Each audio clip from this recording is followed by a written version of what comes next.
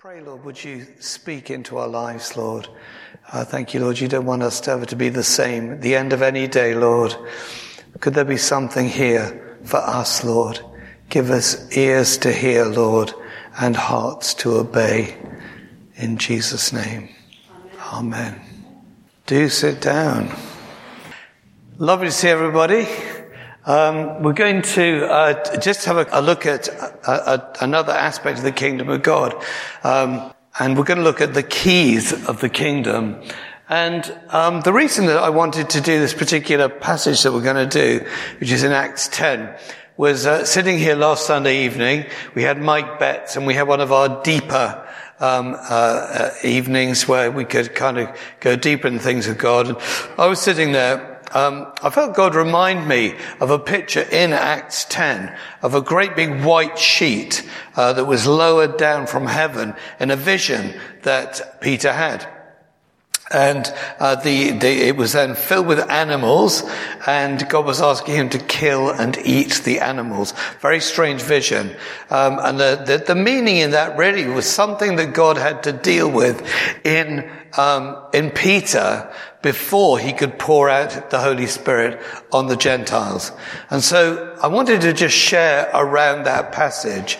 So when we get to that bit, just think, God, is there something in here? Is there something in me that you want to change? Because we're all being changed, aren't we, all the time? But the context of it is in the keys of the kingdom, which is our second to last talk on the kingdom of God before we get into Christmas. And Paul, in a couple of weeks' time, is doing a talk on Advent, and I'm very excited about that. Heralding Christmas. Paul will be Santa's first elf. Okay, so just to recap, there's a picture here of a statue, and this is a vision that Daniel had in the book of Daniel, chapter 2, and it was symbolic of the kingdom of God all the way through time. It's quite remarkable. The book of Daniel is one of those books that is contested, particularly by atheistic scholars, because it is so accurate to actually what happened in terms of the empires that people think it can't have been written at that time, which is about 500 years BC. But in it, it's a picture of a head of gold, which was the king of the time, the king of Babylon. The next empire was the Medes and the Persians, the chest and arms of silver, and then there was the belly, or the stomach and thighs of bronze, which people work out was the kingdom of ancient Greece, simply because it came afterwards. And then after that came the Roman Empire, the legs of iron. And it says in Daniel 2:44, in the days of those kings, the God of heaven will set up a kingdom that will never be destroyed. And so it's saying that these are the empires of the world that are going to come. God was showing Daniel. But there's going to be another kingdom set up during the time of these kings that will never be destroyed.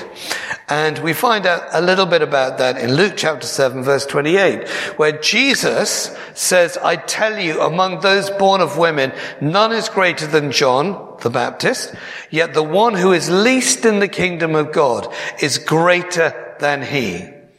How many of us here claim to be in the kingdom of God? Yeah. Well, the least of us is greater than John the Baptist. How could that possibly be? Because we have Jesus in us. That is why. And so something was starting, a new phase of the kingdom of God was starting at the time of Jesus. And if we flip back to that picture of the statue, there's a rock here. And it says that rock, it says in Daniel 2, will smash the feet of the statue and then fill the whole earth. And it's talking about the kingdom of Jesus that will never be destroyed. Of his kingdom, there will be no end. And we don't know how it's all going to end, but we do know that he is the King of Kings and the Lord of Lords in Revelation, that everything becomes subject to his feet, and there is nothing in the end that will not be subject to him. And right at the end, the Bible tells us that he takes, having brought everything, including death and Hades, under his feet, he hands the whole thing back to the Father, and like to say, I've done it. It's yours. Amazing. The kingdom of God is such an amazing theme of the Bible. It's so huge. And in Matthew 21:43, it says the kingdom of God shall be taken from you, and he's talking to the Jews here, and given to a nation bearing the fruits of it. And that nation is what in the Bible is described as the holy nation, the royal priesthood, which again is us. It's the church. It's Jew and Gentile together. The kingdom was taken out of being just for the Jews and opened up to the whole world, which was always God's intention, because God loved the world so much that he gave his son. And when God blessed Abraham, he said, I'm going to bless you and you're going to be the father of many nations.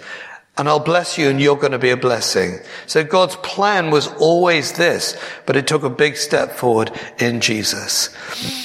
Some of us are very kind of upset, confused, perplexed really by what's going on in the Middle East at the moment.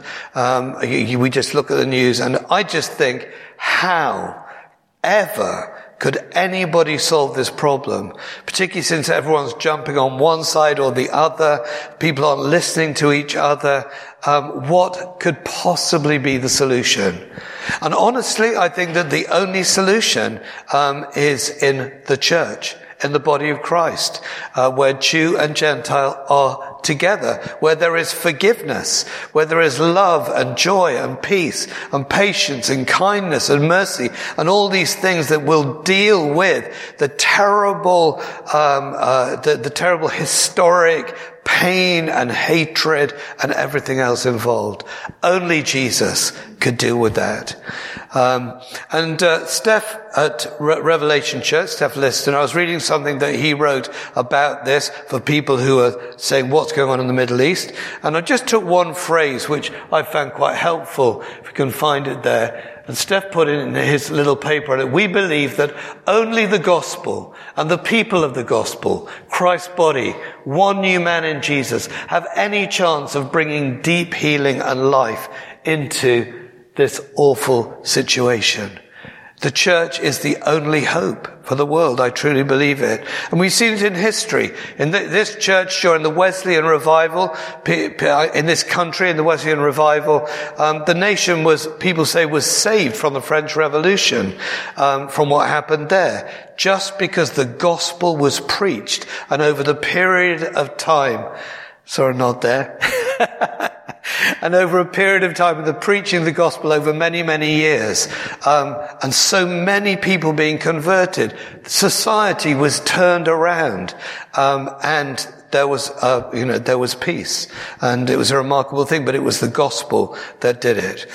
I want to talk this morning about two people, Peter and Cornelius, two very different people. Matthew 16 says this, and I tell you that you are Peter, and on this rock I will build my church, and the gates of hell shall not prevail against it. I will give you the keys of the kingdom. And so Jesus is saying here, I'm going to give to you, Peter, the keys of the kingdom of heaven. What's so special about Peter? What I like about Peter is that he messes up a few times, which gives us all hope, doesn't it? But he's there, and Jesus said, you are Peter. His name means little rock or stone. And on this rock, which some would say is the revelation that Jesus is speaking of here, I'm going to build my church, and the gates of hell will not prevail against it. And some people would say that Peter was given two keys to the kingdom of heaven. And one was on the day of Pentecost, when he opened the gospel to the Jews. Acts 2:14, it says, but Peter standing with the 11, lifted up his voice and addressed them. And he explained the day of Pentecost. He explained the gospel. He told them that Jesus had died for their sins, and if they believed in him, they would be saved. And thousands were converted that day. And there was a massive opening of that door with that key that he had. And I want to just talk for the rest of this morning about the second key, which was the key that was given to Peter again for the Gentiles. So the other person I want to mention is Cornelius. Cornelius was completely different to Peter. So we've got Peter the fisherman, and the impetuous fisherman, and we've got Cornelius, who was the Roman centurion, who was Italian. He lived in this place called Caesarea. I've got a picture of Caesarea here. That's what it was like at that time.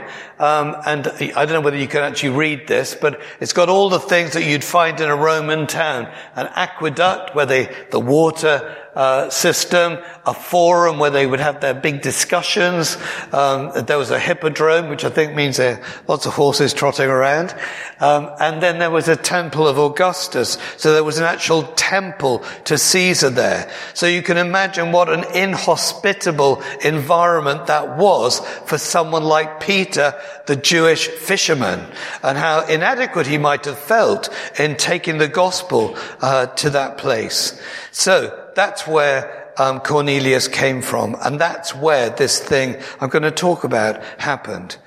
So Cornelius, it says, and this is the wonderful thing about Cornelius, and really if we're going to be used by God, we will need to develop this kind of characteristics. He was a devout man. That means that he was a godly man. He walked with God. He feared God. That means that he obeyed God with all his household. So that would have been his kids, the soldiers, the servants in his household. They all feared God. Something had happened in Cornelius that affected them. He gave alms generously. That means he gave to the poor people. So he would have given to the people of Israel the money that he was getting as a Roman centurion, as a military leader. He gave generously to the people. And most of all, he prayed continually. I really like that. You could say that means he prayed all the time, or he just prayed consistently. But he was a man who was praying even before this experience that we're about to see happened. About the 9th hour of the day, he saw clearly in a vision. I'm going to just read some scripture this morning because the story is so good and so concise, it just speaks for itself. And just pick up some of the things, this amazing story. About the 9th hour of the day, he saw clearly in a vision an angel of God come in and say to him, Cornelius. He stared at him in terror and said, "What is it, Lord?" And he said to him, "Your prayers and your alms, your giving, have ascended as a memorial before God." So God has heard this Gentile man's prayers, and he's watched his sincere giving. It's gone up to God. It's gone up into God's ears.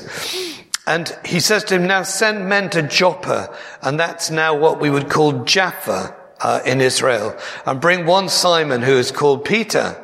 He's lodging with another Simon who is a tanner." That's a guy who I think sorts out kind of leather work, whose house is by the sea. So go and find Simon the tanner's house by the sea, and there's a guy there called Peter. Go and get him. And so he goes. The next day, as they were on their journey and approaching the city, so they're on their way from Caesarea, this party to go and get Peter. And then Peter, it says, he went up on the housetop about the 6th hour to pray. A long time ago, when I was a child, I remember, and it wasn't even in my generation, a song being written, I think by Noel Coward, called "Mad Dogs and Englishmen Go Out in the Midday Sun." Anybody else remember that one?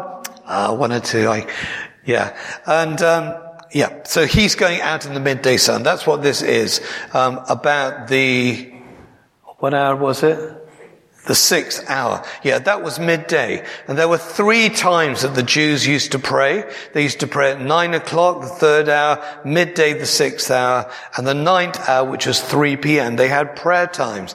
And so Peter regulated his prayer. He had times when he would pray. And whether the sun was beating down on that roof, it was probably the only quiet place in the house. He went to be with God. So something had happened to Peter on the day of Pentecost. This timid man, he's in this place called Joppa, and if you read the previous chapter of Acts, he's just raised Dorcas from the dead. So in his prayer time, he's listening to God. He's communing with God. Something beautiful is happening to him. He's getting faith. He's moving in miracles as he is with God. It's not a religious thing he's doing as he's spending time with God. So while he's up there, it says he becomes hungry because it's midday. He wanted something to eat, but while they were preparing it, he fell into a trance and saw the heavens opened and something like this great sheet I was talking about descending, being let down by its 4 corners upon the earth.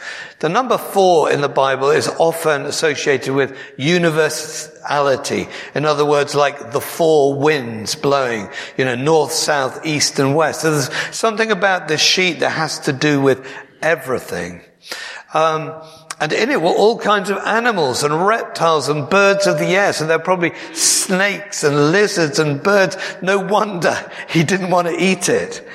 And then it says, a voice came to him, "Rise, Peter, kill and eat." But Peter said, "By no means, Lord, for I've never eaten anything that is common or unclean." And the voice came to him again a second time, "What God has made clean, do not call common." That's a bit of a key phrase in what I'd like to say this morning. What God has made clean, we mustn't call common. This happened 3 times, and the thing was taken up at once to heaven. So this is before this Gentile Pentecost we're going to read about. So something had to happen to Peter before this could happen. And as I was meditating on this last Sunday evening, I wonder whether God wasn't kind of indicating really that he wants to reach through the church in Bassett Street all sorts of people. And people that we might not normally want to be with, eat with, mix with. And he wants to enlarge our hearts. I do believe in the church here that God has put lots of love, and I really want to encourage people. It's been really exciting recently watching some lives being changed, individual lives, people coming to faith in the church. But as I was thinking about this morning actually, I just thought in all those cases, you've got people who are really loving, people who are going to hospital and visiting people who are making food, people who are praying, but a number of people with lots of love prepared to give up their own time for those people that Jesus is drawing in to his kingdom. And God wants to enlarge our hearts, I believe. But for Peter, something had to change. And one of the things that had to change was his thinking, even his doctrine, because he had been taught that you don't mix with Gentiles. And that was absolutely ingrained in his thinking. But also there are wrong attitudes as well. I don't know what wrong attitudes he had. He did definitely have some wrong attitudes. But I just thought I'd jot down some of the things maybe I've struggled with or we struggle with, that are the things that actually would stop us communicating with other people. I went last night. I had a lovely evening. I'd been invited to or at least I got together with my cousins, and some of them were non-Christian, completely non-Christian. One of my cousins told me, that's really interesting, but I don't believe in God. I was a bit nervous about it because actually, between us, it's a long time since I've talked to some of them. And so I'm thinking, what are they going to think of me? What do I say? But I just thought, I'm just going to go and love them. and we'll just have a lovely time. And if God, could you just open a door for the gospel? I'm willing. If you open the door, I'm willing to step through it, if you give me the power. And as it happened, I was talking to this particular guy, and ended up sharing Ella's testimony, because he had a terrible, sudden, life-threatening illness. And so it was very relevant. So I just let him know that miracles do happen. And that was really exciting. But actually, I just had to make sure that my attitude to everybody was right. If I had like some of the things that go on in families, some of the family history, and that kind of builds up, I wouldn't have been in a place even to be there, let alone talk about Jesus in some way. So he had a problem with wrong teaching, and sometimes, God wants to correct our teaching. People groups, and I'm not just talking about racism here. It's interesting, in Revelation it talks about people of every nation and people and tongue and tribe, which shows how diverse our people groups are. And it's very, very complicated, isn't it? And all through our lives we're going to be meeting different people, particularly in London. But the main thing is that God wants us to be loving and reaching out to everybody, without exception. And anything in our hearts and minds he wants to purify and take away. The fear of man, this is what Peter suffered on later in his life, and we'll come to that later, where he was worried about what people thought. So he didn't join people because he was worried what the other people would say. Bad experiences. A few years ago, there was a guy in our street. My car started to leak petrol, and I think this guy was afraid that it was going to blow up his house. Maybe it could have done. But it was a very strange thing. So I had to get somebody to come and sort that out. And the guy was a bit slow. And so this guy said to me, the neighbor said to me, why don't you get him to hurry up? He's a nothing. He's nothing. And I was really, I was really upset by that. And I wanted to say to him, you're nothing. But the trouble was, I went away with that feeling in my heart that he was nothing. And so, even though, to start with, I'd seen right and he'd seen wrong, I went away with something. So whenever I saw that neighbor walking down the street, I didn't want to talk to him. I looked the other way. I completely judged him. And then I felt like God was dealing with me over it. And thinking, okay, Nick, here we go. Yes, Lord, give me the grace. So now when I see him, hello.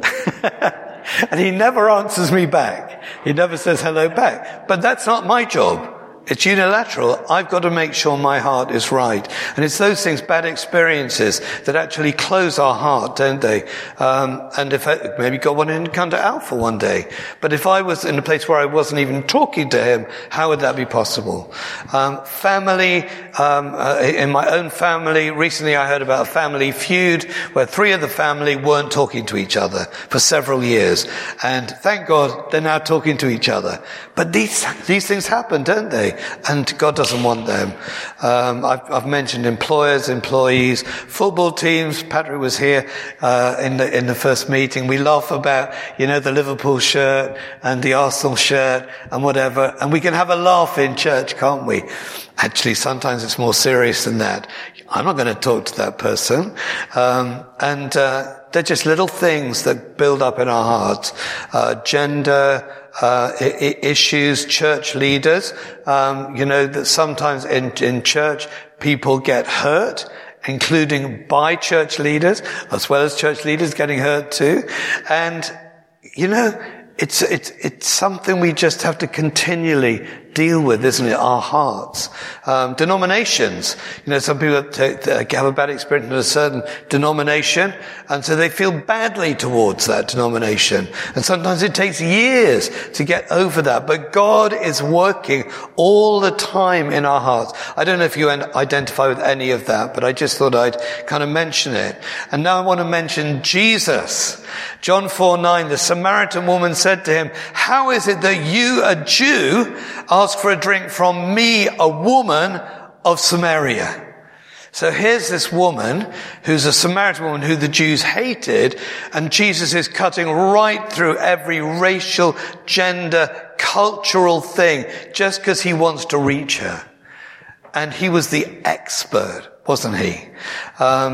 As a result of that, he tells her about the Holy Spirit. She is saved. She tells all the guys in the town. And then there's a revival in Samaria later in Acts, probably as a result of that conversation that Jesus had with her.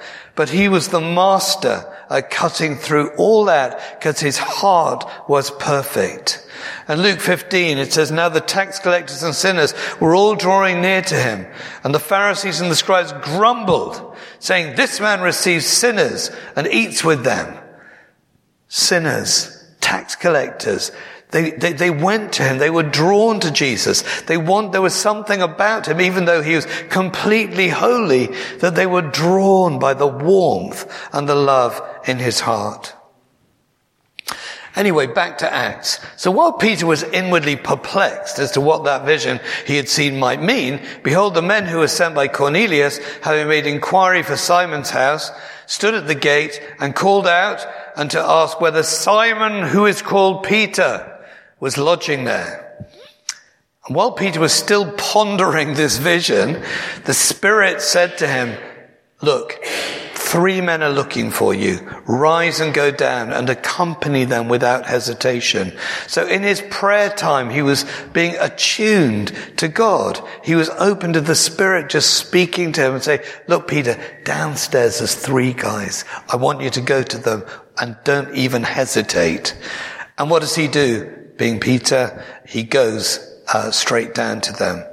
And they said, Cornelius, a centurion, upright and God-fearing man, who's well spoken of by the whole Jewish nation, was directed by a holy angel to send for you to come to his house and to hear what you have to say.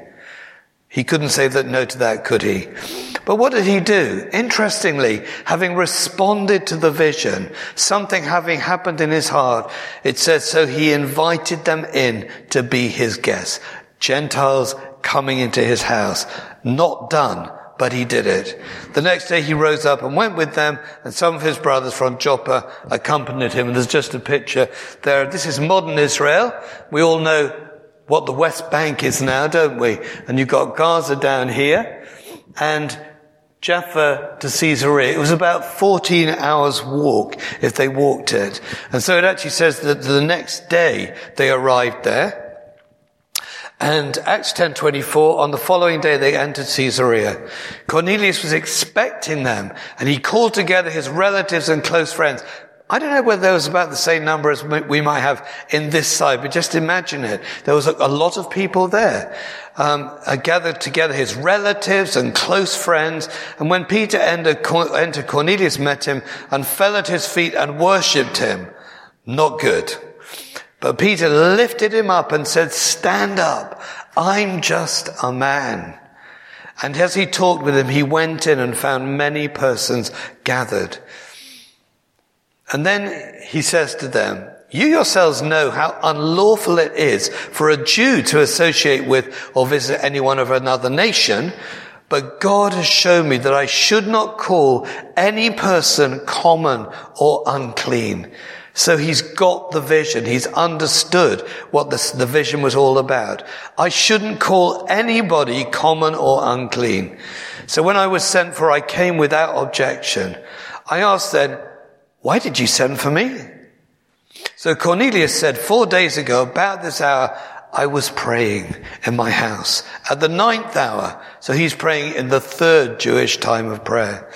And behold, a man stood before me in bright clothing and said, Cornelius, your prayer has been heard. Your alms have been remembered before God. Send therefore to Joppa and ask for Simon, who's called Peter. He's lodging in the house of Simon, a tanner by the sea. So I sent for you at once, and you've been kind enough to come. I like that phrase because he wasn't expecting this Jew to come to him. He must have half expected that he'd have had a real problem with that. But you've been kind enough to come, Peter. Thank you for coming to my house. Now, therefore, we are all here in the presence of God.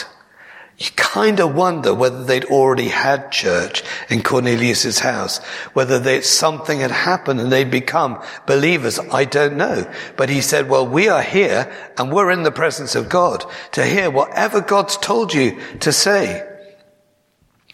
So Peter opened his mouth. I'm just going to read this out because you just get the gospel here in beautiful simplicity. He tells the story. Truly I understand that God shows no partiality. But in every nation, this is new to Peter, in every nation, anyone who fears him and does what is right is acceptable to him. As for the word that he sent to Israel, preaching good news of peace through Jesus Christ, he is Lord of all. You yourselves know what happened throughout all Judea, beginning from Galilee after the baptism that John proclaimed, how God anointed Jesus of Nazareth with the Holy Spirit and with power. They'd have all heard about this. He went about doing good and healing all who were oppressed by the devil, for God was with him. And he commanded us to preach to the people and to testify that he is the one appointed by God to be the judge of the living and the dead. To him all the prophets bear witness that everyone who believes in him receives forgiveness of sins through his name. Has anybody here received forgiveness of sins through his name? That's what unites us, isn't it? This is the gospel.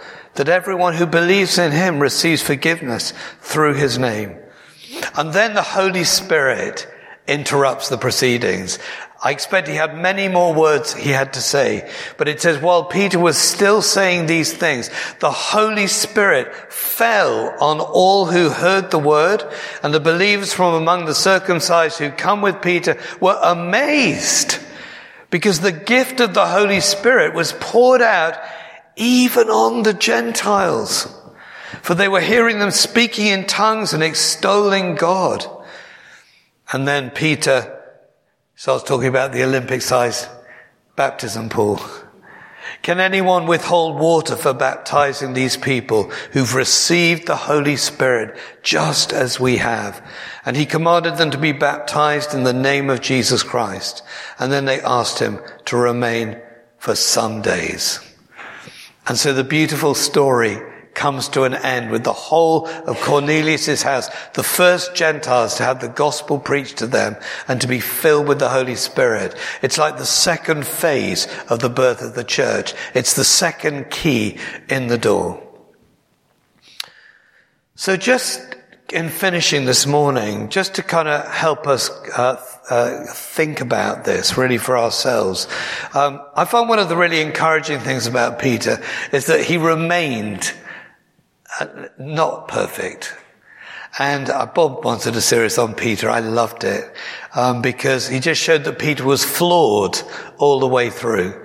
So in Galatians 2, this incident happens. You've got Paul in Antioch. He's gone out to be a missionary there with all the Gentiles. And then Peter comes along and they're all eating together, all the Gentiles and Jews, all the Gentiles and Peter and Paul together.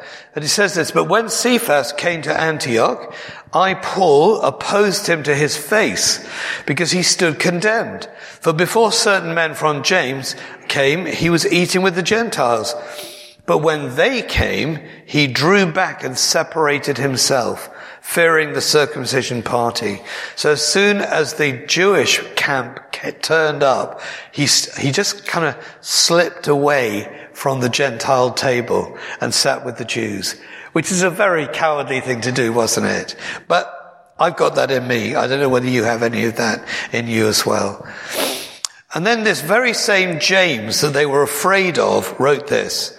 In James 2 verse 3, it says, and if you pay attention to the one who wears fine clothing, in other words, somebody comes in here wearing a suit and tie, look very smart, maybe think something a bit presidential about them, and you say, you sit here, you come to the front, sit in the good chairs, while you say to this poor man, you stand over there, or You can sit at my feet. There's not much room here.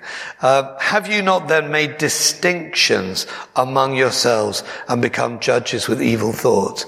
In other words, God doesn't want there to be any distinction between us, that we love and honor every person that comes in.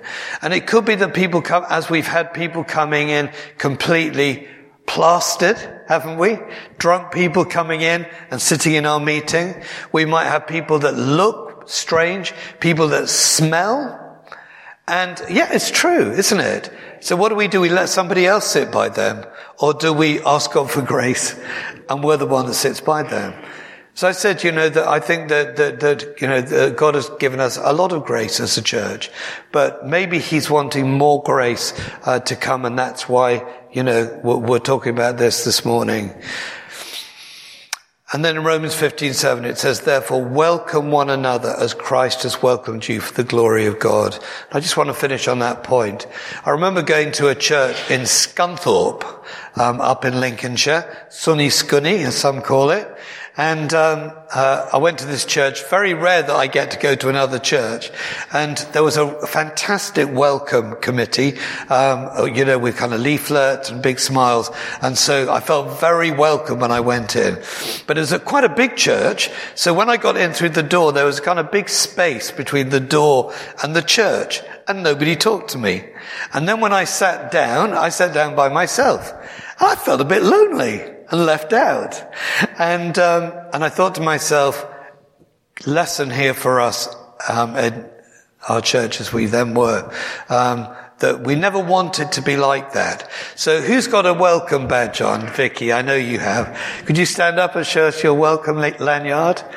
There we are. Vicky, the efficient welcome. But actually, we should all have an invisible lanyard round our neck, shouldn't we? And sometimes people come in and, I've noticed that, for quite a long time, they sit by themselves. And, that if some people saw them, they would probably go straight over and welcome them. But actually, that's all our jobs, isn't it? It says here in Romans, Romans 15 verse 7, welcome one another as Christ has welcomed us. So let's just pray, shall we? Father, we just want to think about how much you have welcomed us, Lord. We must have smelt quite bad to you, Lord. The reluctance and the sin, the secret sin, the public sin. Father, the times when we just not wanted to pay the price and we've not wanted to share with people. And Father, so many things, Lord. And yet time and time again, you were always there. Whenever we opened our mouth in prayer and said, Jesus, I'm here. I've messed up. Forgive me, Lord. You were always there with your precious blood to wash us, to cleanse us, to encourage us, to fill us again with your Holy Spirit, Lord, to put your arms around us like the Father, putting his arms around the prodigal son. Jesus, we thank you that you were always there. Thank you, you've welcomed us, Lord, every time. And Lord, we just want to be like that ourselves more. Father, I want to thank you for the love that you've put in our hearts, Lord. Thank you for the love that there is. Thank you, Father, for the kindness, the many kindnesses that there have been that we have encountered in this church, Lord. But we just say, Lord, could you stretch us? Could you give us a bit more? Just think for a minute about some of those things, those family things, those bad experiences, those people groups that maybe you struggle with, those, the bad things in our hearts, we wish weren't there, but we still struggle with them just the same. Lord, we bring them to you. We want to just lower our own white sheet, Lord, and lay it out before you, and just put those things on it, Lord, and just say, Lord, would you take these things, Lord, family things we find so difficult, people who've rejected us, people who've hurt us, people who we just can't get on with, people who we think should treat us better. Father, we just want to put them all on that sheet, Lord. Just say, Lord, could you help us? Forgive us for being bitter. Forgive us for being unmerciful. Forgive us for being unwelcoming, Lord. Forgive us for closing our hearts, Lord, to anybody. We just pray this day you would do a new thing. Maybe we could just sing that song. We could just sing it a cappella. There's plenty of good voices here, aren't there? You can help me, Barbara, if you want. Anybody? Holy Spirit, you're welcome in this place. Many of you know the words, omnipotent Father of mercy and grace. You're welcome in this place. One or two puzzled expressions. Let's stand, shall we? And as we sing this, let's make this our prayer for God moving in us and for this place. Father, I pray that as we sing this, Lord, that you would impart to our heart, Lord, new treasures of grace, new treasures of love, new treasures of patience and kindness, Lord, new dimensions of welcoming, Father, that you would stretch us, Father, we pray. There's no need to rush away. And in the first meeting, people want to just hang around in 2s and 3s and 4s, just praying. Maybe we could pray for one another. It says, confess your faults to one another and pray for one another that you may be healed. And maybe somebody here, apart from me, struggles with some things. And they just say, could you just pray for me for this? That's what the church is here for. So feel free to do that.